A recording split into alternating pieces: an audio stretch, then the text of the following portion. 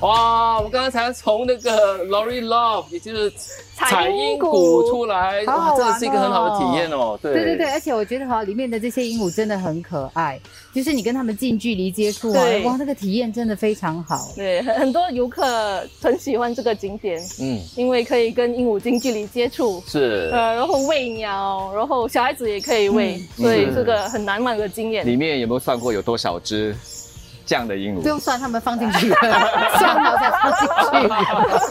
我看至少里面有200只，可是不一定全部都是西密鹦鹉，有一些别的鸟类。西密鹦鹉，西密鹦鹉，西密鹦鹉就是西密鹦鹉。各位，我找到我的最爱了，它的名字叫做 Yellow Beak Lorry。这个下面啊，这个，你看 Yellow Beak Lorry， 我觉得这个还蛮特别的，就它这边好像很漂亮啊。对，那想问以琳哦，这里飞行公园里面哦，最大的鸟大概有多大？像人一样的大吗？最大的鸟是 cassowary 或者食火鸟。OK， 啊，真的是像人这么大吗？都是鸵鸟，食火鸟，食火鸟，燃烧吧，对，是有点像火鸡这么大的吗？等一下我们带你去看一下，看吗？那最小的鸟呢？最小是一种鸣鸟，是一种鸣鸟 songbird， 叫 Oriental White Eye。多小？差不多9 公分，9公分。大概这么小对，它比较小，还是那个叫那个蜂鸟？我们这里没有蜂鸟，OK， 这是这里最小的。刚才我们就看到你的这个驯鸟师的一个表演啦，我们就很好奇，是不是那些鸟都会有一些 backup 的？就是说，如果今天 Amigo 生病了请病假了，会有别的鸟取代吗 ？Annual leave 有没有？年假？对，他们有时也会有请假，或者他们那天真的不想表演，我们就得另外一只鹦鹉来表演。对，我们有蛮多 backup 的。那你呢？驯鸟师有没有 backup？ 我们当然也得有 backup。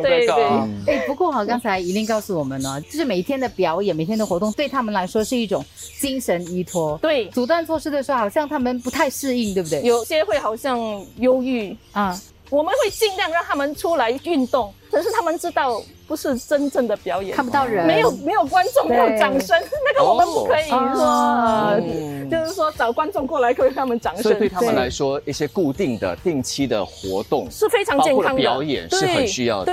对，因为可以吃东西，又可以见朋友，然后聊聊天这样子。跟他们一起飞，你看到最后大家一起飞，也是一种，所以对他们来讲是一种娱乐、社交活动。好像我们一起这样子。所以鸟儿也会有忧郁的，如果他们长期被困在鸟笼里面。是，我们都说鸟语花香嘛，鸟语这个鸟，当如果它情绪比较低落、不高兴的时候，你会感觉得到的吗？大多是观察他们的肢体语言 （body language）。比方说，他们会用这样子来遮住那个吗？别看我，比如他们平时很叽喳喜欢在这个某个角落，他们忽然间去另外一个角落，然后自己一个人独处，对，静态了，或者他们的羽毛没有降光纤有时他们很兴奋的时候，他们的羽毛会蓬松起来或者他们的瞳孔会放大放小这种讲那个羽毛会站起来，我们看卡通片就是那个他生气的时候对，有时候那种比如说那种凤头的鹦鹉有时候他们这样那个会跳起来，对，就是说他们很兴奋，或者他们被什么东西吓到了对，就 alert。可是我刚好看表演感觉你跟每一只飞禽都很熟嘞。你叫它这里，它就这里；你叫它来，那它对你有反应。你跟哪一只的关系比较好啊？我喜欢鹦鹉啦。你自己喜欢鹦鹉？因为是你们和这些鸟儿朝夕相对难免会产生感情嘛，人都会这样子。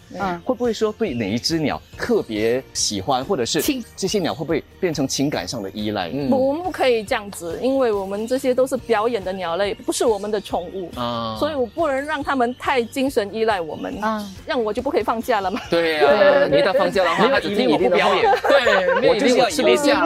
放假还好会回来他如果换工作换别的地方，那怎么办呢？对，所以这是怎么说呢？规矩。对，规矩得非常专业，要画个界限。